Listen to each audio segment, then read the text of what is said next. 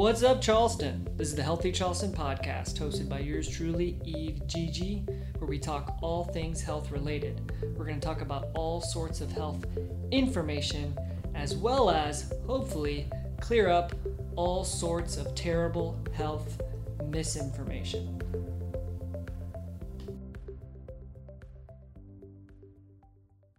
What's up, Charleston? This is the Healthy Charleston podcast, hosted by yours truly, Eve, Gigi, and Dr. Wes Hendricks, where we talk all things health related. We're going to get into all sorts of medical information, as well as all sorts of terrible medical misinformation. Wes is going to head up this one again because he did such a good job last time. So go for it, Wes. we're going for it. How'd you feel about that intro? I know we always talk about the intro and we assess it before and after. Were you overthinking how you say Charleston? I did. I emphasized the R in Charleston. Somebody told me yesterday that I say Charleston all bougie. Like Charleston, right? And so I didn't know that, but I had somebody used to tell me that back in the day. Like, you say Charleston weird. Why do you say Charleston when you don't pronounce the R?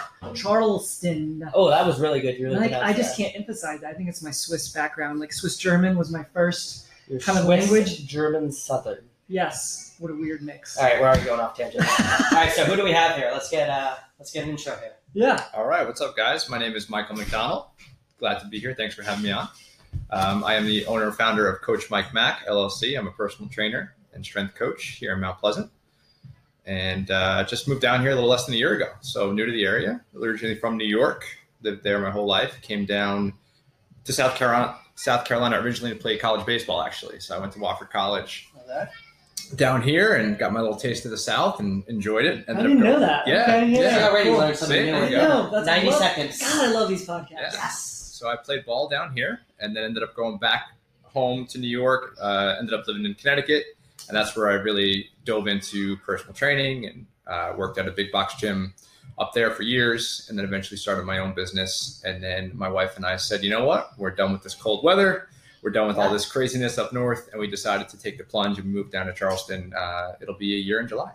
See, I'm not the only one that's doing this. Right. It's kind of a trend. Let's be honest. I'm sure if anybody from Charleston is noticing the trend of people coming here in droves. It's like 40 people a day or 40 people a week. 60 or so. I think it's 60 a day. I don't know where they get these stats from. 60 a day? But that's a lot. It can't be real. That's crazy. I don't know, man. Like, how's that? It's real. It's real. Everything's real. I read it on the internet. Everything on the internet is real. The theme of today's episode. So theme of today's episode. So we always start with this question. What's your definition of health? What do you think is healthy? So let's hear it. Okay. Oh, man, this could take a while. No, I think... Please. Oh, man, the more the better. Yeah. Definition of health. I think in broad terms, I think it is an all-encompassing premise. I think obviously as a personal trainer and as a strength coach, there's a fitness element involved to that. Yeah. When we say health, you want to be in, good shape, as I make air quotes here, for what that means to that person.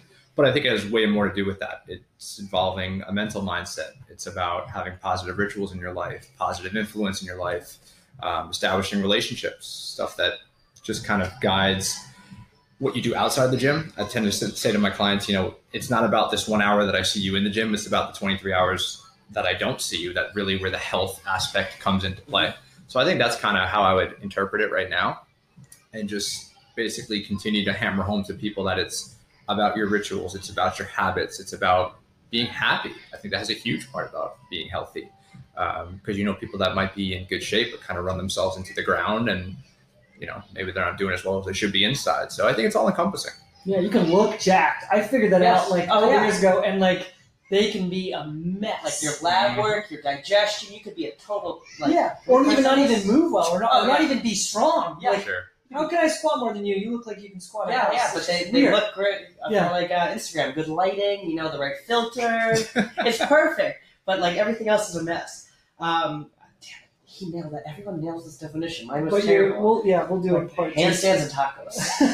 So, I know that's your thing. Yeah, absolutely. Do you think that definition? How old are you? I'm 29. So 29. Has that definition changed since you were 22 in college, even your first years coming out as a personal trainer? Yeah, that's a great question.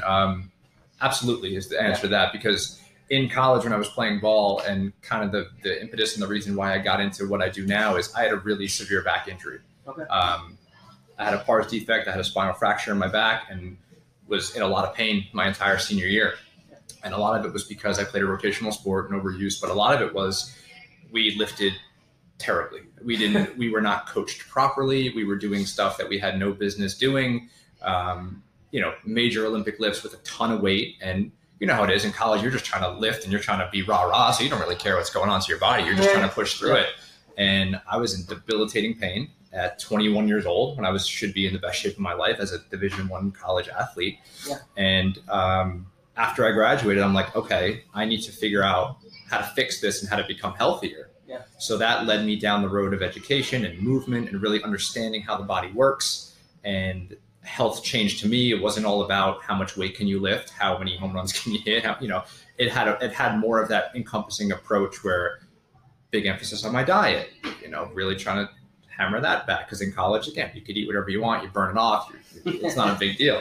So that became a huge part of it. Sleep became a huge part of it. Regeneration, foam rolling, the whole 9 yards. It became much more encompassing. And the more that I learned, the more I wanted to dive into it, just because it kept opening new doors. And whether it was new certifications or just new education or learning from mentors, I was lucky enough. The gym I worked for was Equinox. It's a large gym company, and they do a really good job of providing education of really, really high-end people in the industry. So the likes of Mike Boyle and Charlie Weingroff and Michelle Darcourt. I mean, we got face-to-face with these people that are just literally wrote the textbooks that you're learning from. And you're like, oh, wow, I need to figure this out. So yeah, the definition of health shifted tremendously for me. And a lot of it was because I was hurt and I didn't want to be hurt. I didn't want to be in pain. And that led me to now say, okay, the people that I work with now, I don't want you to have to go through what I did. So it's definitely shifted. I like it. That's a cool place to come from as a trainer or somebody else who's kind of, coming in and trying to help people with their overall health is like, hey man, I've seen the dark side, so to speak. And like I've journeyed down to a different viewpoint of things. And you want to probably take as many people as you can through that same transition.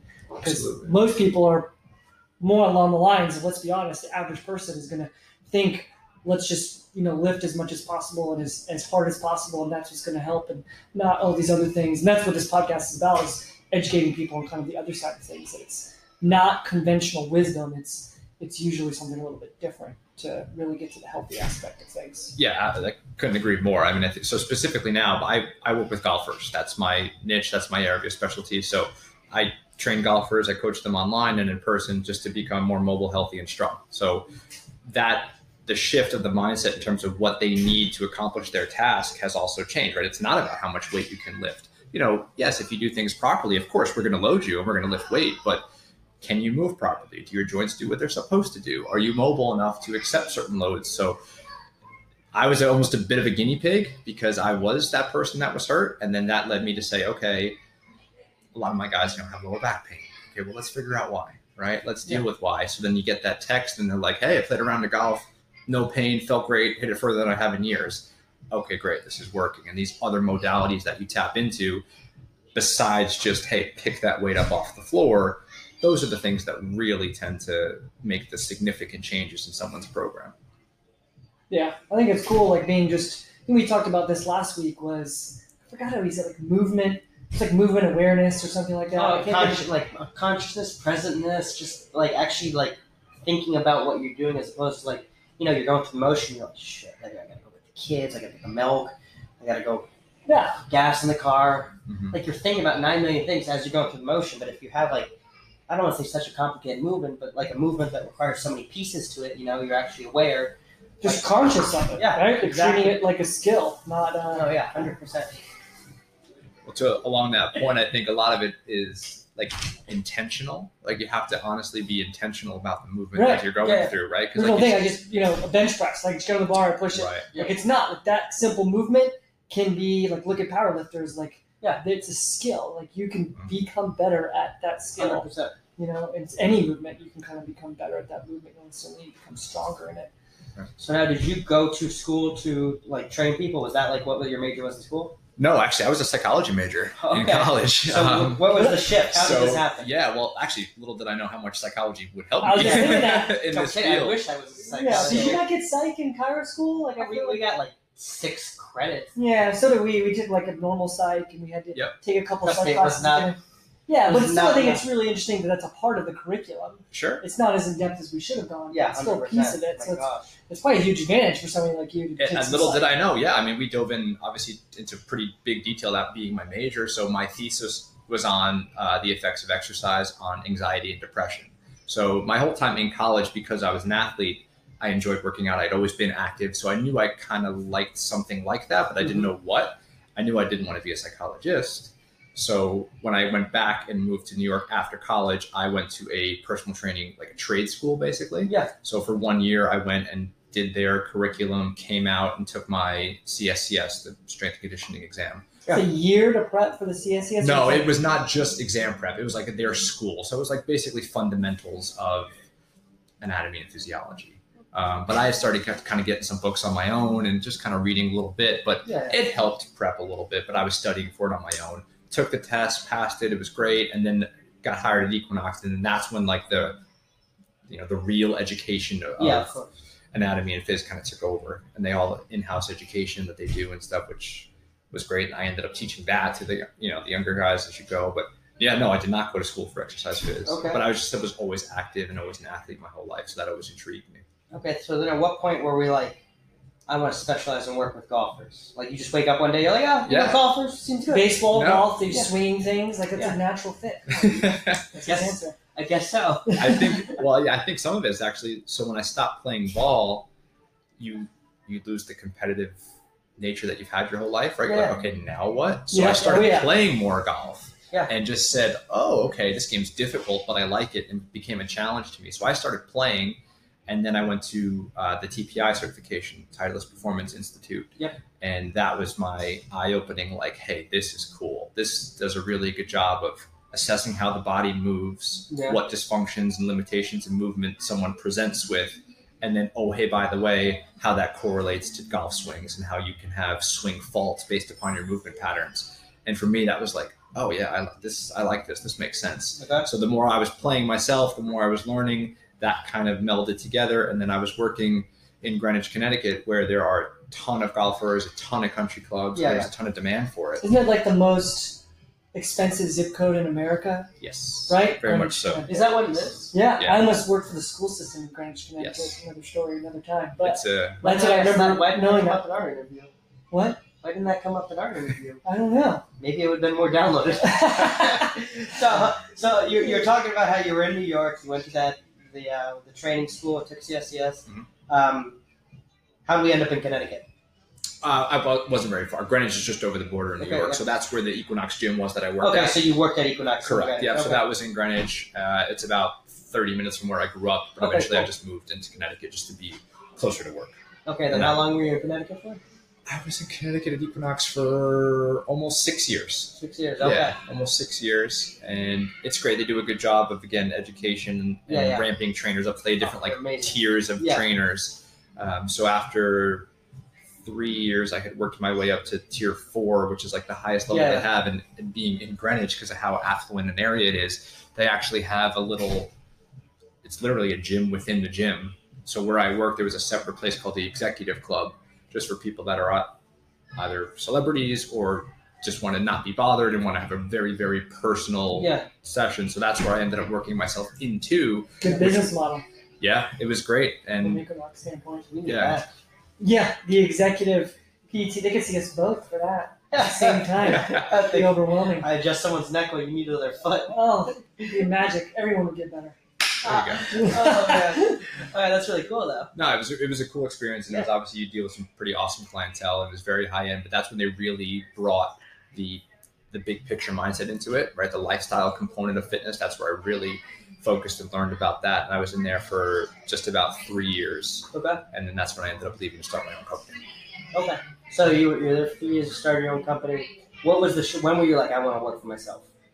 I think it was a combination of, I had built up a lot of interest with the golf specific training. Yeah. And I mean, hey, you're still giving half the session back to the gym, right? So you want to make your money and you have a good loyal following that's trained with you for a long time. And I guess the part that made it easier was, again, being in Greenwich, a lot of these people had facilities in their homes. Yeah. So I didn't have to go bringing a bunch of equipment. They had fully decked out gyms in their homes. Mhm. So I could literally just go and train them in their house and just bounce from one person to the other, and then still allocate a lot of my time to development in other areas where when you're at a gym, you're there for certain periods of time and you have more commitments there. So I ended up doing that for just under 2 years with my own business, my own LLC in Connecticut before we ended up moving here.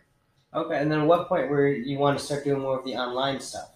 Yeah. So that's now my new kind of focus. My push is online coaching. Okay. That came about just literally because we moved. So when my wife... So this is like a new thing. You weren't working so much with people online when you were in Greenwich as you are now. Correct. I mean, I had a couple of clients just because they traveled so much, so it kind of shifted more to an online aspect. It almost happened organically. Exactly. Like. Cool. Exactly. So that was the infant stages. But then when we moved down here, all of our clients in Connecticut were like, oh crap, like now what? Is there a way that I can continue to work with you, or how can we make this work? Yeah. So that was the first time where like the light bulb kind of went off in my head. I'm like, wait a minute, I need to figure this out. I need to find a way to keep providing value to these clients. Yeah. So that led me to, starting a YouTube channel, starting an online program database, and then being able to send them programming right when we moved down.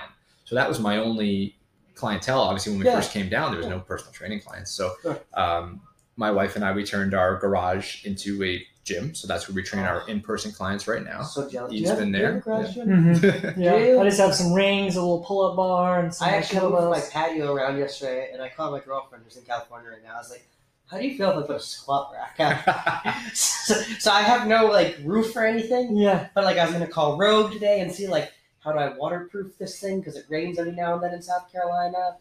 But it wouldn't be like you guys are way above me in this legit garage gym thing. I kind of have a little bit of FOMO right now.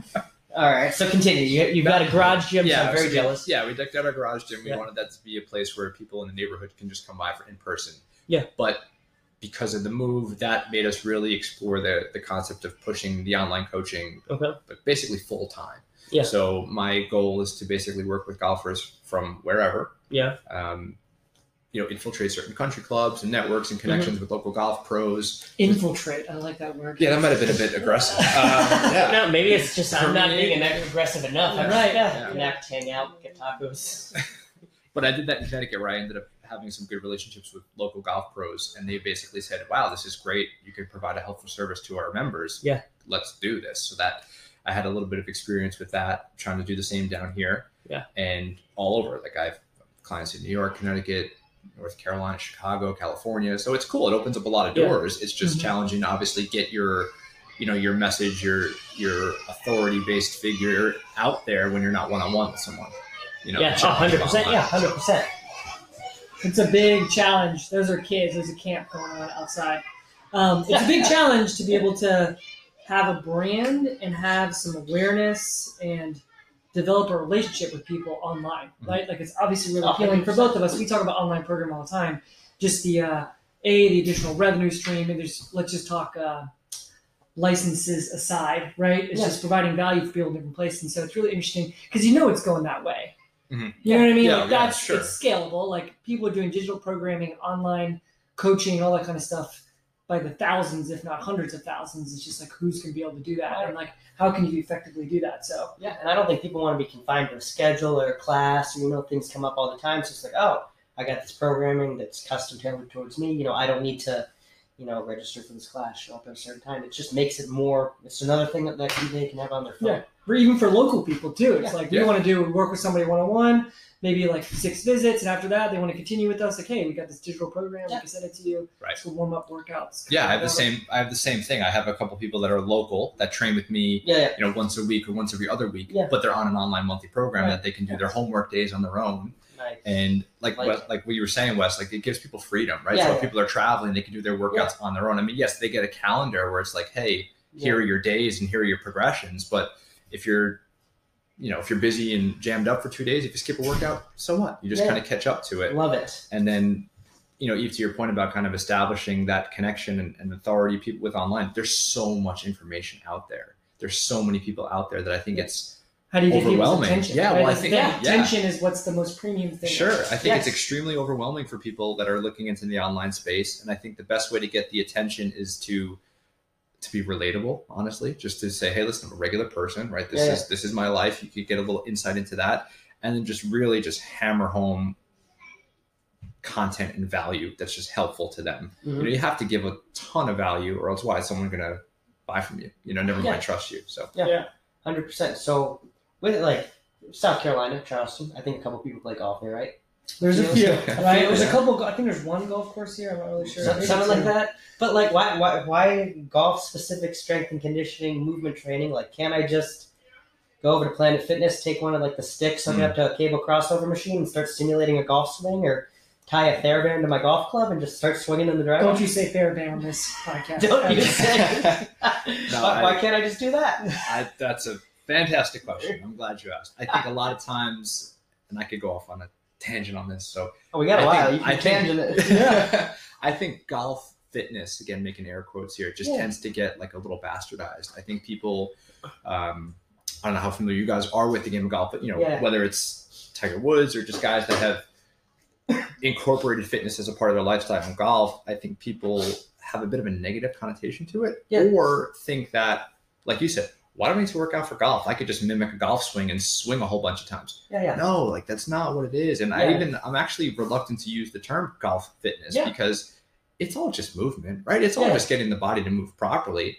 We're going to emphasize more things like hip mobility and thoracic spine mobility and power and speed, of course, for the golfers, because that's what they need in their golf swing. Yeah. But going to the gym and mimicking a golf swing or doing a whole bunch of like rotational work is not what it's all about. Like you have to still establish a foundation.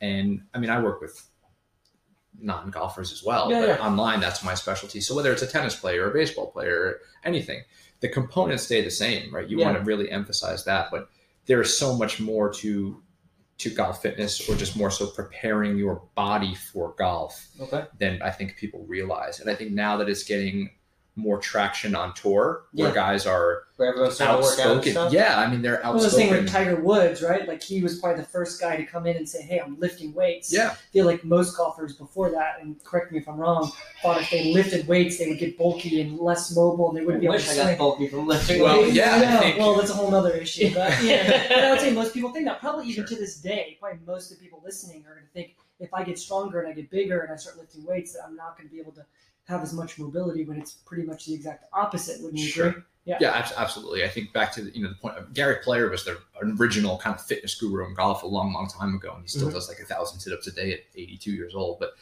with Tiger lifting weights, I mean, Tiger, he went down the road of he got a little crazy with it, and he did it too much, and he literally hurt himself. Right, but in terms of he was like training with Navy SEALs, just to put this out there, like doing too much is like. He's going like something that wouldn't even be the normal person wouldn't be capable of doing. Oh no, much, right? Exactly. Yeah, like way down too much. But qualified. Now to guys that are doing things properly, the Rory McIlroys, the Justin Roses, the Jason Days, the guys that are training with TPI certified professionals, they're lifting weights, they're focusing on full body integrated movement, and yes, their mobility is still there, their swing speed is still there, and these guys are traveling with their teams that are. I mean, it'd be us, right? It'd be a physical therapist. It'd be a chiro. It'd be a massage therapist. It'd be a trainer. And it's becoming much more integrated into the game of golf, which is nice to see. Yeah, it really needs to be integrated into the game of life at this point, right? Because, I mean, I say that a lot, and we're always going to do a caveat like this. Like we tell our patients all the time, is like you kind of need a trainer. You need a chiro. You need a PT or something like that. Not necessarily all three, but maybe one that kind of help you do your daily, like get better daily habits. Do the stuff you're doing, otherwise, besides the hour of your training, or help you with your training, help it be more effective for your sport or for your life or whatever. I think that's a big thing. It's not just for professional athletes anymore. We live in a world where it's really hard. There's so much information, like you said, we don't really know what to do and what not to do. And you really need to go out there and find somebody, and it could be, again, any of these three professions. Doesn't necessarily have to be a PT, a chiro, or even a trainer. It could be just somebody like that who you trust, who can help you kind of like figure out what to do and like how to be more mobile and how to feel good and how to be overall happy, because how much of being healthy and happy is just be able to move your body. Yeah, without pain. Absolutely. Just move your body. Sure, right. Sure. Without pain even more. Sure. Right? Yeah. So how often are you playing golf right now? Oh, man. Not as much as I would like. all this rain lately has been Oh, putting so a damper time on. consuming. That's the thing. I So love frustrating too. Right? I would love to play golf. You wonder what you're Do you want to go play golf? Maybe you and I should go golfing. We will. Oh man. We'll Instagram live at the There you entire go. 10 hours that were Yeah. lost on the golf course. It's a fun, frustrating game, that's for sure. But no, I'd play once every other week. Okay. Yeah, I mean, trust me, I'd like to play a lot more, but I think people tend to think that I'm a professional Yeah, yeah. golfer because Well, I train golfers. of I'm like, course. no. That's why I was asking. You know? Yeah, no, I'm a decent golfer, but Yeah. I'm not great. And I actually work with several club pros in the area where Yeah. I train them. Okay. They'll give me a lesson here and there. Yeah. They'll funnel some of their members my way, and it's been a really nice network because, like you said, it's about creating a tribe or a group of network people that can help your client. So if someone comes to me with a medical issue, they're going to get referred out. If someone comes to me and they say, I'm having issues with my club path and I'm hooking the ball, I'm going to say, whoa, wait a minute. I'm not a golf coach. I'm not an instructor. Okay. I want to focus on your body. Hey, go see my buddy at Daniel Island Club or whatever to go fix the golf swing. So there's little misconception sometimes as to what people you have do. golf. Right. You specialize in golf, movement training, or whatever you Right. said in the beginning. So I could totally see how that would be misinterpreted, or people only hear the first part of it. What's the thing? Like people only hear how much of what you say to them.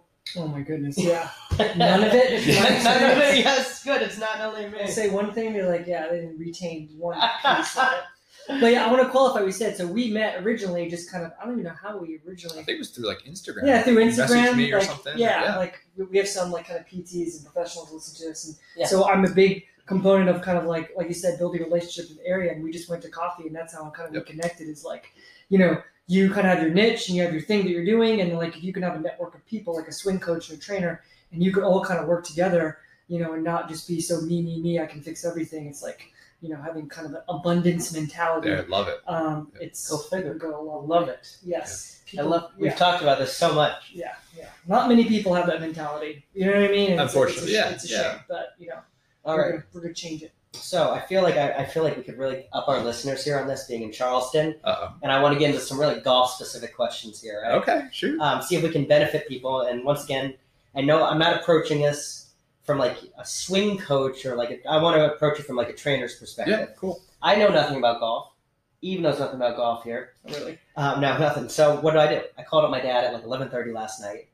He was like, why are you calling me this? How long have you known about this podcast? And you're Say asking me- 11:30 at night. Yes, That's 11:30 at night to ask him Okay. some questions because That's neither here nor there.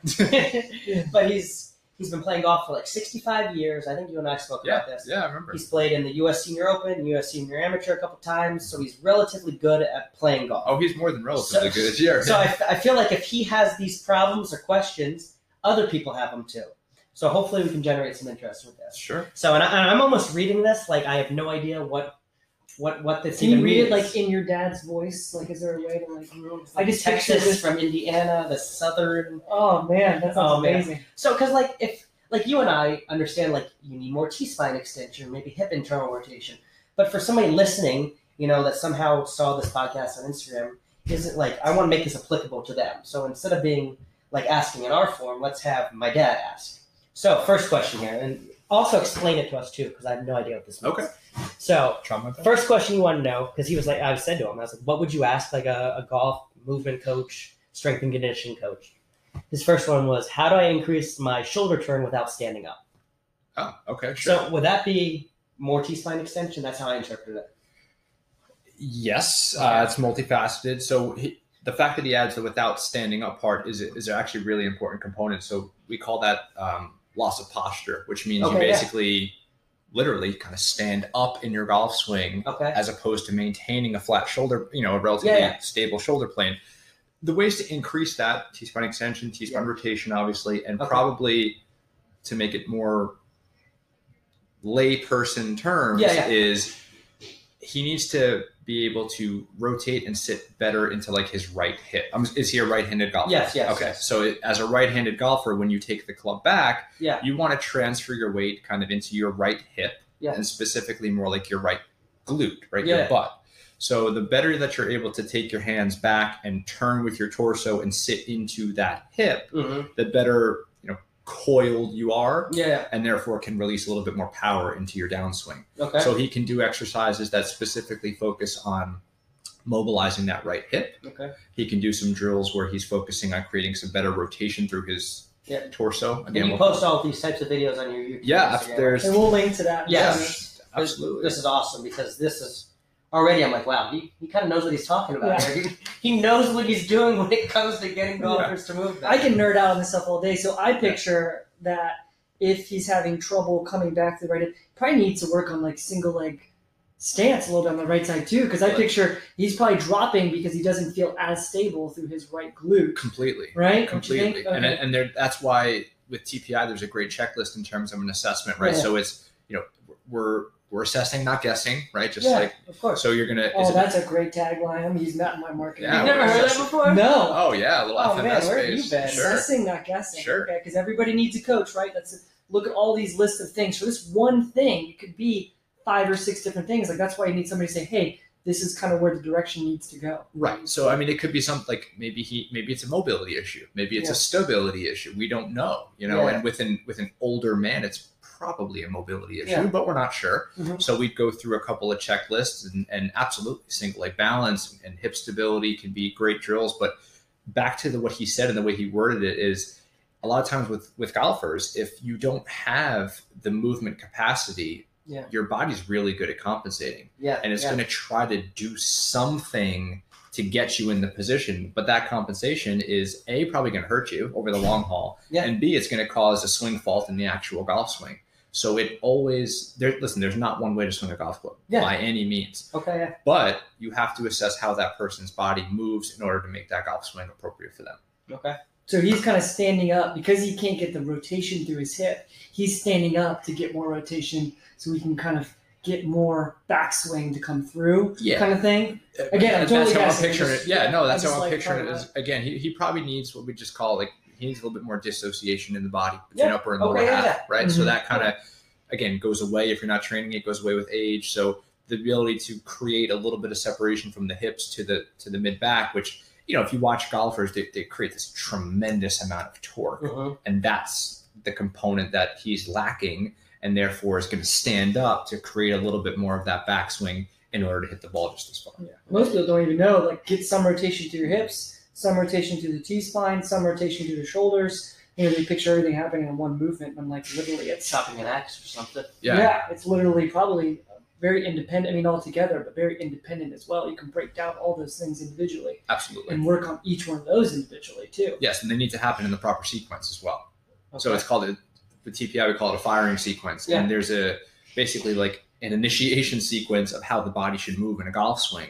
And if it's not followed properly, I mean, again, it's milliseconds we're talking, but if it's not followed properly, something's off and you're going to put yourself at risk of injury. And again, you're not going to swing the club the way that you're supposed to. Leaving something on the table, right? Absolutely. Like anything else. Like if you lift a barbell, right, you don't kind of lift it and bar path is a certain way. You're not going to be able to lift as much as if the bar path or the swing path is a certain way. Sure. Right? There's an ideal way, like anatomical differency aside, right? But there's more or less plus or minus. You probably want to have an arc that's like this. Right? There's a starting point, and then we kind of finagle it based on that person's anatomy, what they can do most efficiently, risk of injury, all that good stuff. It all falls in line. Which is really that was just in one answer. I've got a couple more, but this is exciting. My dad's gonna actually listen to this one. Yeah. He listened to the first one, and he called me. And he's like, "So I listened to it, and I'm just confused. Why would anyone listen to you?" He's 71 though, so maybe he doesn't understand podcasts.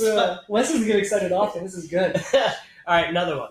And maybe this is like a common misconception amongst people that want to improve their golf swing, but he's a common golfer.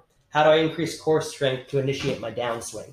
Is core strength a thing golfers need more of, or are they lacking more in other areas? Oh, the word core strength. Yeah, because core in and of itself is going to get me fired up. But whatever. Everyone. I have a weak core, it's giving me back pain. I have a weak core of this. I can't, whatever. So is that the same with golf? Yeah, repeat the question one more time. I want to answer it.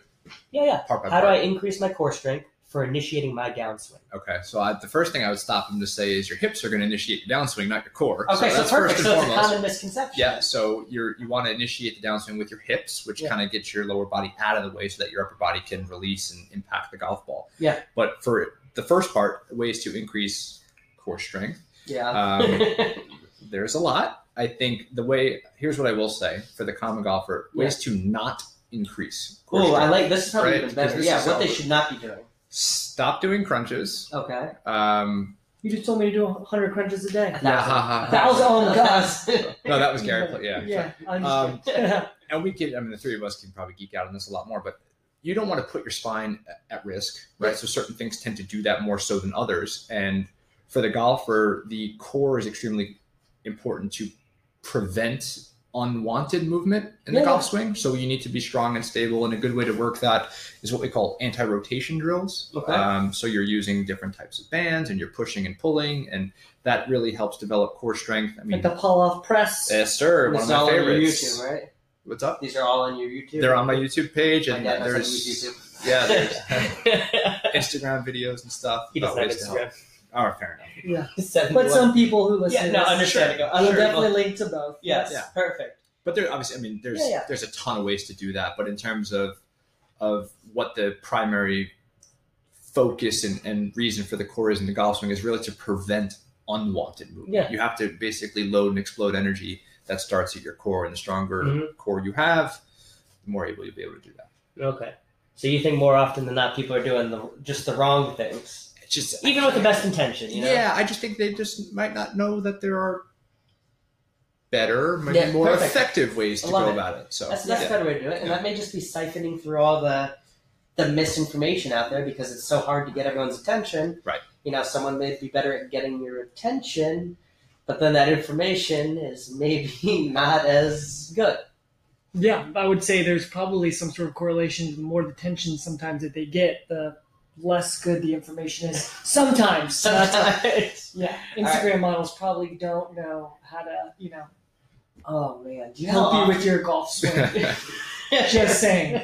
They get more likes than me, though. That's way more likes. Sorry. Yeah, no, for sure. Can I do one thing real quick? Yeah, sorry. Let's do it. So I always want to talk about the core strength thing. And the one big thing we get people, probably you do too, who come in and say I have back pain and I need to get my core stronger in order for my back pain to go away. Yeah. And I'm not going to tell people that getting their core stronger won't necessarily help them with their back pain, right? But I just want to say that people coming in all the time saying they have a weak core, I will always challenge them and ask them, hey, can you literally sit up straight? Can you walk from point A to point B carrying something? And is your back not totally falling apart? Yes, it's not falling apart. You have a strong enough core.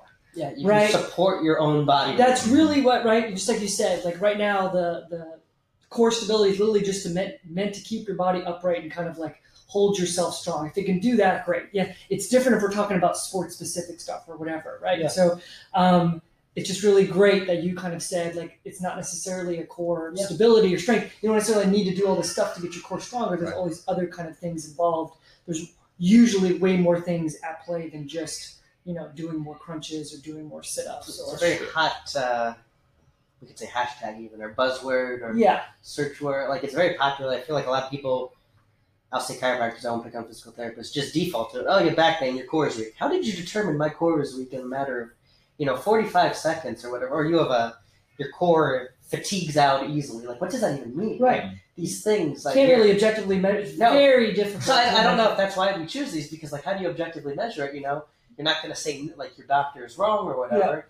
It's just an interesting to go off on a tangent. Again, it's a certain buy-in factor, right? That's what they think. You're going to give them whatever you think will help them with the problem that they think that they have. It's much harder for me to come in and explain to somebody how, hey, guess what? Everything you thought was wrong. Yeah. I don't want to do any of the stuff that you want to do. I want to do all the stuff that I want to do. And do you want to, now do you want to pay me a couple $100?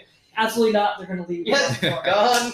Yeah. So there is this like in between. Like you can still get your core stronger. There can be some improvements there. I just don't think it's helping for the reasons that people think it's helping. Like literally, we have how many vertebrae? You know this way better than me. I really don't know. You really don't know? No. How many? So 7 cervical, 12 thoracic, 5 lumbar. Breakfast, lunch, dinner, right? 7, 12, 5, right? 7, 12, and then we got the you look at the sacrum, all those on there. The coccyx. That's a lot of different vertebrae. They're probably meant to move and be flexible and rotate, not to be as stable and strong as possible. Stable and stiff as possible. Like, let's not move. I'm going to do myself a hernia. If you're deadlifting 500 pounds, we want a stable back. But like, I don't want to walk around in a neutral spine all day long. Go to the bathroom in a neutral spine. Do my extracurricular activities in a neutral spine. That will not be a healthy back. No. That's the back that's going to get thrown out. Yes. All right. Sorry. Tangent. No, I love the tangents. I love it. All right, let's keep going selfishly for my father here. How do I strengthen my hip turn? Strengthen, improve. Maybe it's not strengthen. Yeah, you basically answered that one. Could it be a strengthening issue where its muscles aren't firing the way that they're supposed to or enough? Sure. Again, my initial onset would be it's more of a mobility issue. And it's 71. It's probably just kind of tight. less access to range of motion, therefore diminished hip turn. Right? It kind of goes back to the same thing with the initial question about shoulder turn. It sounds like some of the things that are limited on his backswing are he's probably not hitting as farther as he used to. You know, so we would delve into mobility in the hips. Really good exercises and drills to focus on we're as everyday people, we're really good at moving forward, right? Our hips move really well forward, but a lot of times people don't train their hips for other planes of motion. So, internal, external rotation, which are a huge component in a golf swing. So certain drills like that, again. Give us one easy one for hip rotation that you would do that you could do standing, that anybody could do anywhere, like on the golf course. Is there an easy one? Yeah, I mean, sure. You could do what we call like a standing hip car, where you could do something where you're literally standing with your hands up against the wall or a golf cart or something, and you're just going to take your one foot that stays on the floor. You're going to lift one knee kind of into your chest. You're going to flex a knee up towards your chest. He doesn't like it? No, he did, because I've given this one. So he loves it, but he hates it because he's terrible at it. So it's horrible for him. Yeah, so you just want to stand up nice and tall, holding onto something, and you're going to lift one knee up towards your chest. You're going to flex your knee, and then say I lift my left knee up. I'm going to take my left knee and kind of reach it out to the side, which is external rotation, and then I'm going to kind of make a circle with that knee back. So you're basically doing what we call like a hip circle. But the way that we would teach it is really specific in terms of kind of finding out where the appropriate range of motion is, because as you know, people tend to cheat that range of motion, right? So it could get a little sloppy. They lean to one side, they bend that opposite elbow. Exactly. I did all those things. I literally did all those things. It's tough drill. Cramps on it. Yeah, you want to create some tension in your body when you're doing it. So we'll link to that specific video. That's kind of why I asked. It's really good to give people like, they're gonna wonder what that is. I'll link to that video. The other thing that's really interesting, so for my case, just use me as an example, like I have very good passive range of motion. So you can move my hip, right? Wes can move my hip kind of any direction, and then as soon as you make me stabilize the rest of my body and then try to access, which I love that you said that, access my hip range of motion, I had zero access to it. So it's available. Right. It's like, so my joints, and we talk no tangents, but you can, that range of motion can be available for me from a just joint mechanic standpoint. If my muscles are on, as soon as my muscles were on and I'm stable, I had like a decrease in like 50%. Like your brain doesn't want to let you access. And then I would cramp up. I just wasn't able to do it, and like I had to really work. And that's what we do now. It's more of this dynamic stability and dynamic stretching, if you will, instead of this like passive range of motion stretching, because passive doesn't mean anything. You got to be able to access it. Sure, and that's the difference between like now that doesn't have a place. Right, and real quick, like mobility has correlations to movement, right? You access and you own mobility, whereas flexibility, like it. And whereas flexibility is just you bend over and touch your toes. That doesn't really translate to movement, right? So sure. So working with golfers, is there one thing that you've seen more than other? Like, is there, like, if I was to ask number one limitation in golfers, like, is there one that you could say? Man, that's a good question. I would probably say thoracic spine mobility. So I need a chiropractor. Mid back. Not me. Adjustments all day. Okay, so T-spine. I would say T-spine. Just I think a lot of times because the golfers just presented with more of that upper cross syndrome where they're kind of rounded off in their shoulders and therefore don't have appropriate range of motion. Or like we talked about before, they're trying to compensate and create more range of motion in their lower back and therefore have lower back pain.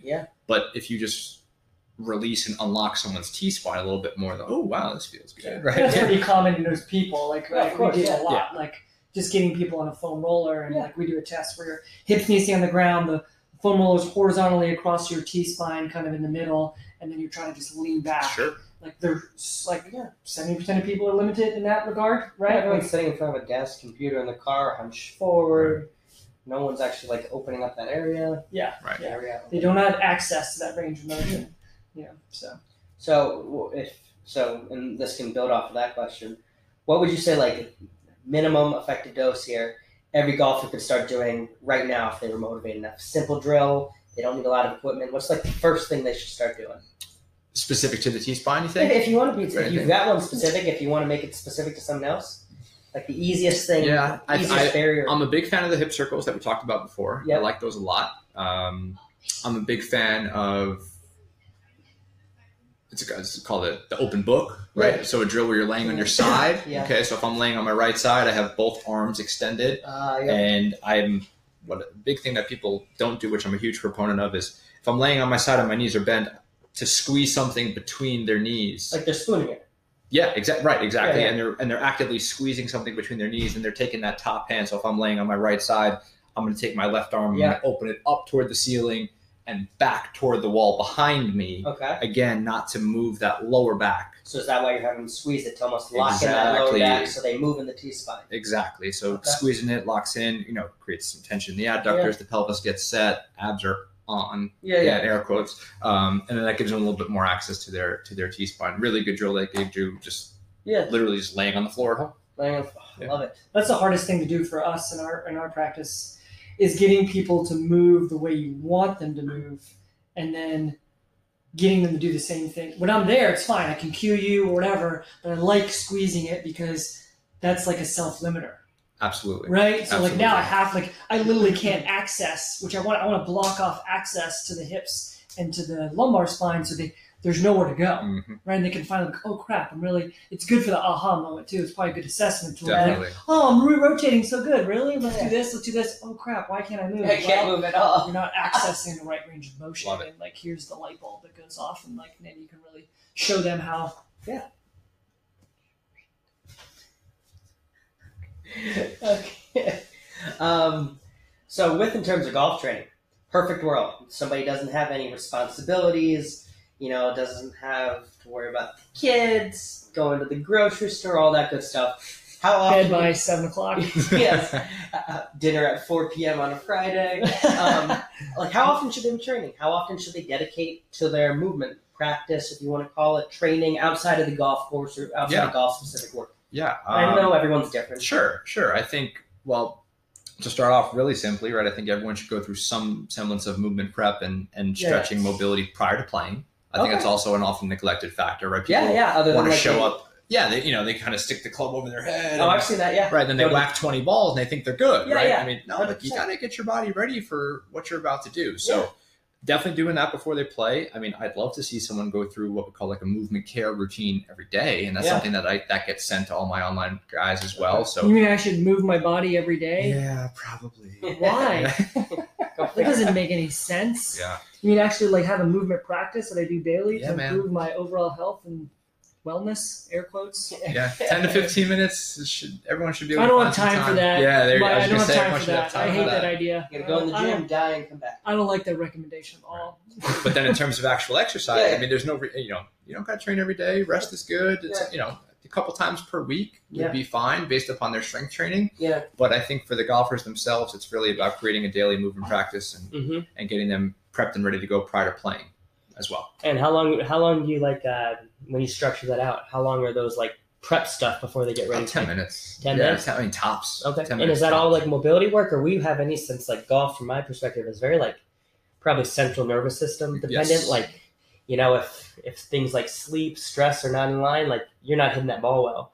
So do you have any CNS prep involved? We do. In that? We do. So I have two different programs that I send to people. One's where they can do something at home that's a little bit more ground based, and they're doing stuff like that. I also have a program for at the driving range itself. So you're in your golf clothes, you're there. Hey, I want 5 minutes to do some stretches. Yeah, that's more mobility focused, right? But CNS stuff, absolutely, because kind of getting the muscles fired up, the sequencing, the communication loops is very, very important. And in a, like you said, perfect world, someone would spend that 15 minutes at their house going through some body weight stuff prior to even getting to the golf course. Yeah. Because again, to reference the PGA Tour guys, I mean, they're there 2-3 hours ahead of time. Now, yes, they have access to these professionals, but they're getting their body worked on for an hour, but even before they step onto the driving range. Mm-hmm. So why wouldn't the recreational golfer implement some of those strategies as well? Nothing else to keep their sanity. That's right. Yeah, I think a lot of people don't even, like, if they're having a bad day or they're not unable to like swing well or whatever, they're not going to go central nervous system. They're going to go and blame so many other things besides that. Same thing with us, like with let's talk about typical like power lifter or some high level athlete, Olympic lifter. They're going to be like, oh man, I need to train harder. I need to work out more. It's like, no, maybe you just need to like chill for a little bit. Take a nap. Yeah. Yeah. Take a nap. Just go take a freaking nap. Oh my God. I'm going to shirt that I says feel that. like I've heard so many people, like patients or even my dad saying, that it wasn't until like the 5th or 6th hole where I started hitting it well. And I was hear like, that all the time. Like shit, because you had to hit how many balls and how many really you had to get some momentum going or whatever, as opposed to the first swing of the first hole. Well, right. I mean, one thing I like to say too, like for golf or like let's take any other sport, for example, right? You're going to do some kind of warm up, right? You're not just going to walk on the football field and be like, hey, let's go, right? Hit me as hard as you can. You're going to warm up your body. And for the demands of a golf swing, which are not probably the best anatomical thing to do, like, why would you not warm up your body for that? And there's a reason why guys don't, they don't play well to the back 9, or vice versa. By the 14th hole, they're grabbing at their lower back because they're in pain. And that's my whole thing. Like, guys, listen, wouldn't you be able to go play 18 holes and feel great? If I could get you to do that, you'll be a happy man. So. Yeah.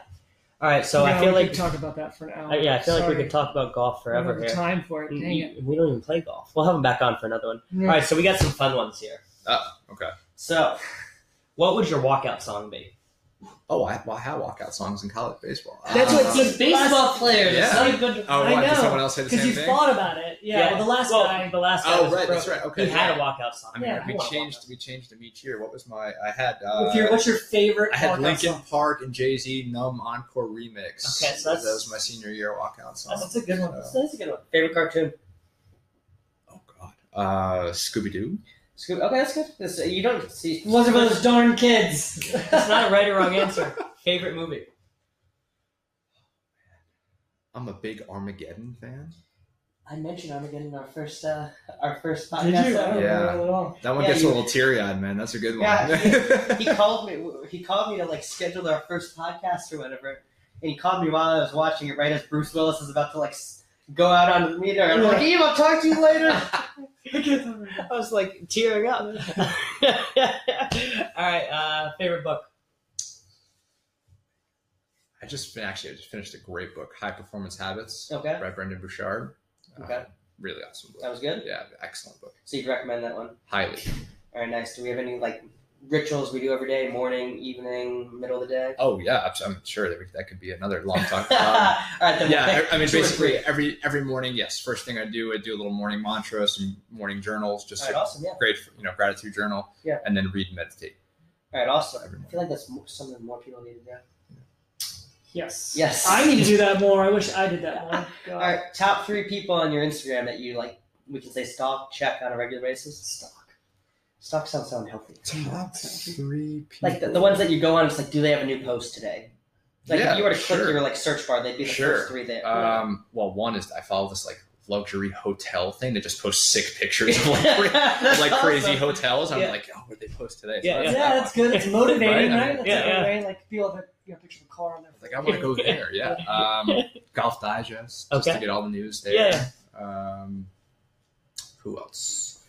I check a lot of pro golfer trainers. There are trainers online, so like 360 Health Performance is a great company. I check them a ton, and Mike Boyle as well. Big Mike Boyle fan. Yeah. Mike Boyle, he's an interesting guy. Yeah, he's a smart guy. Yeah.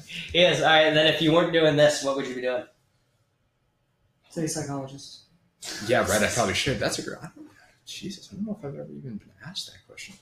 It's a good one. It's probably my favorite. You came up with that question. I'm not taking credit. I'm just reading off a prompt. I would like to think that I'd be a really good lawyer for some reason. Okay, yeah. I don't know if I'd actually want to go to law school, but I feel like I'd be a good lawyer. Yeah, I don't know. All right, awesome. So where can people find you? They can find social media, website. Yeah, sure. So everything is at Coach Mike Mack. Okay. MikeMac. Yeah. So that's my website, coachmikemac.com. At Instagram at Coach Mike Mac, and Facebook as well. So easy. I love how, what's the word? Would it be congruent? No, I can't think of the word either. Yeah, I use all my brain power in this hour. Well, I like that it all flows. We'll say flows. Yeah. All right, awesome, buddy. Thanks for coming on. Thanks, man. I appreciate you guys having me. This was great. Yeah, I appreciate everyone. Just if you haven't yet, go leave a review on iTunes. It takes 2 seconds as well. We'd love for you to share this podcast. Take a screenshot of it. Put it on your story. Whatever you got to do, get the word out there. If you know any golfers, definitely share this with them. We appreciate you listening. Have a great day. What's up, everybody? Eve here. We hope you enjoyed this episode of the Healthy Charleston podcast. If you did, we would love for you to leave us a 5-star rating on iTunes. And please leave us any comments. We're always looking to improve or recommend a guest. Yes, we take recommendations. Also, if you want to learn a little bit more about us and our health and human performance clinic, where we do physical therapy and performance training, please go check out made2movept.com. Again, that's made2movept.com. Thanks so much.